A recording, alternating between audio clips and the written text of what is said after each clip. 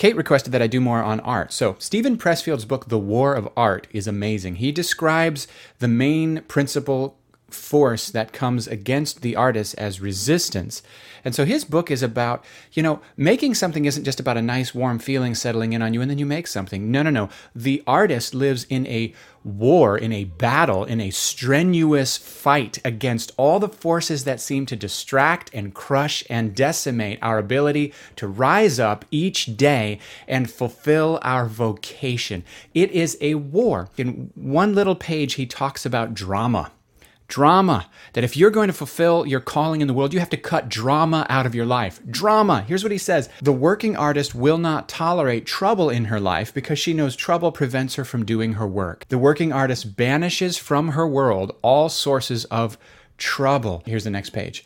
Creating soap operas in our lives is a form of resistance. Why put in years of work designing a new software interface when you can just get as much attention by bringing home a boyfriend with a prison record? And sometimes entire families participate unconsciously in a culture of self-dramatization. The kids fuel the tanks, the grown-ups arm the phasers, the whole starship lurches from one spine-tingling episode to another, and the crew knows how to keep it going. And if the level of drama drops below a certain threshold, someone jumps in to amp it up again. Dad gets drunk, Mom gets sick, Janie shows up for church with an Oakland Raiders tattoo, and it's more fun than a movie, and it works. Nobody gets a damn thing done.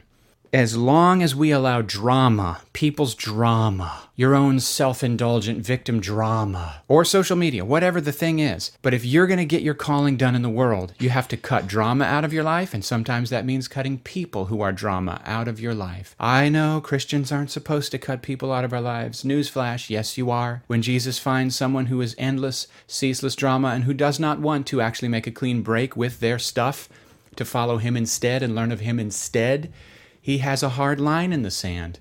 It's his way or the highway. And you go, well, that doesn't sound like my Jesus. You need a biblical Jesus. Maybe your Jesus is meek and mild. He's a Hallmark card Jesus, not a Bible Jesus. The gospel, according to Mark, doesn't present a Hallmark card Jesus who is meek and mild. It presents a kick-butt Jesus who is mean and wild. He looks you in the face. He says, you have a greed problem. You're going to have to sell your possessions and give to the poor, and then you'll have treasure in heaven, and then you come follow me. And he leaves the man to walk away sad, and he doesn't chase him down. And he doesn't tell him, hey, I know your feelings are hurt, so let's soften the blow. Let's take baby steps. No. It's my way or the highway.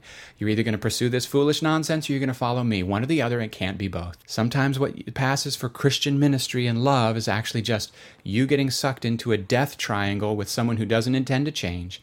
And you think that if you just love them better, they're going to change. You're keeping them stuck by giving them just enough fuel to stay in that endless cycle without changing for the long haul. Lock your doors, cut them off, let them eat slop with the pigs until they come to their senses. Yeah. Cut drama out of your life so you can fulfill your calling. Have a good day.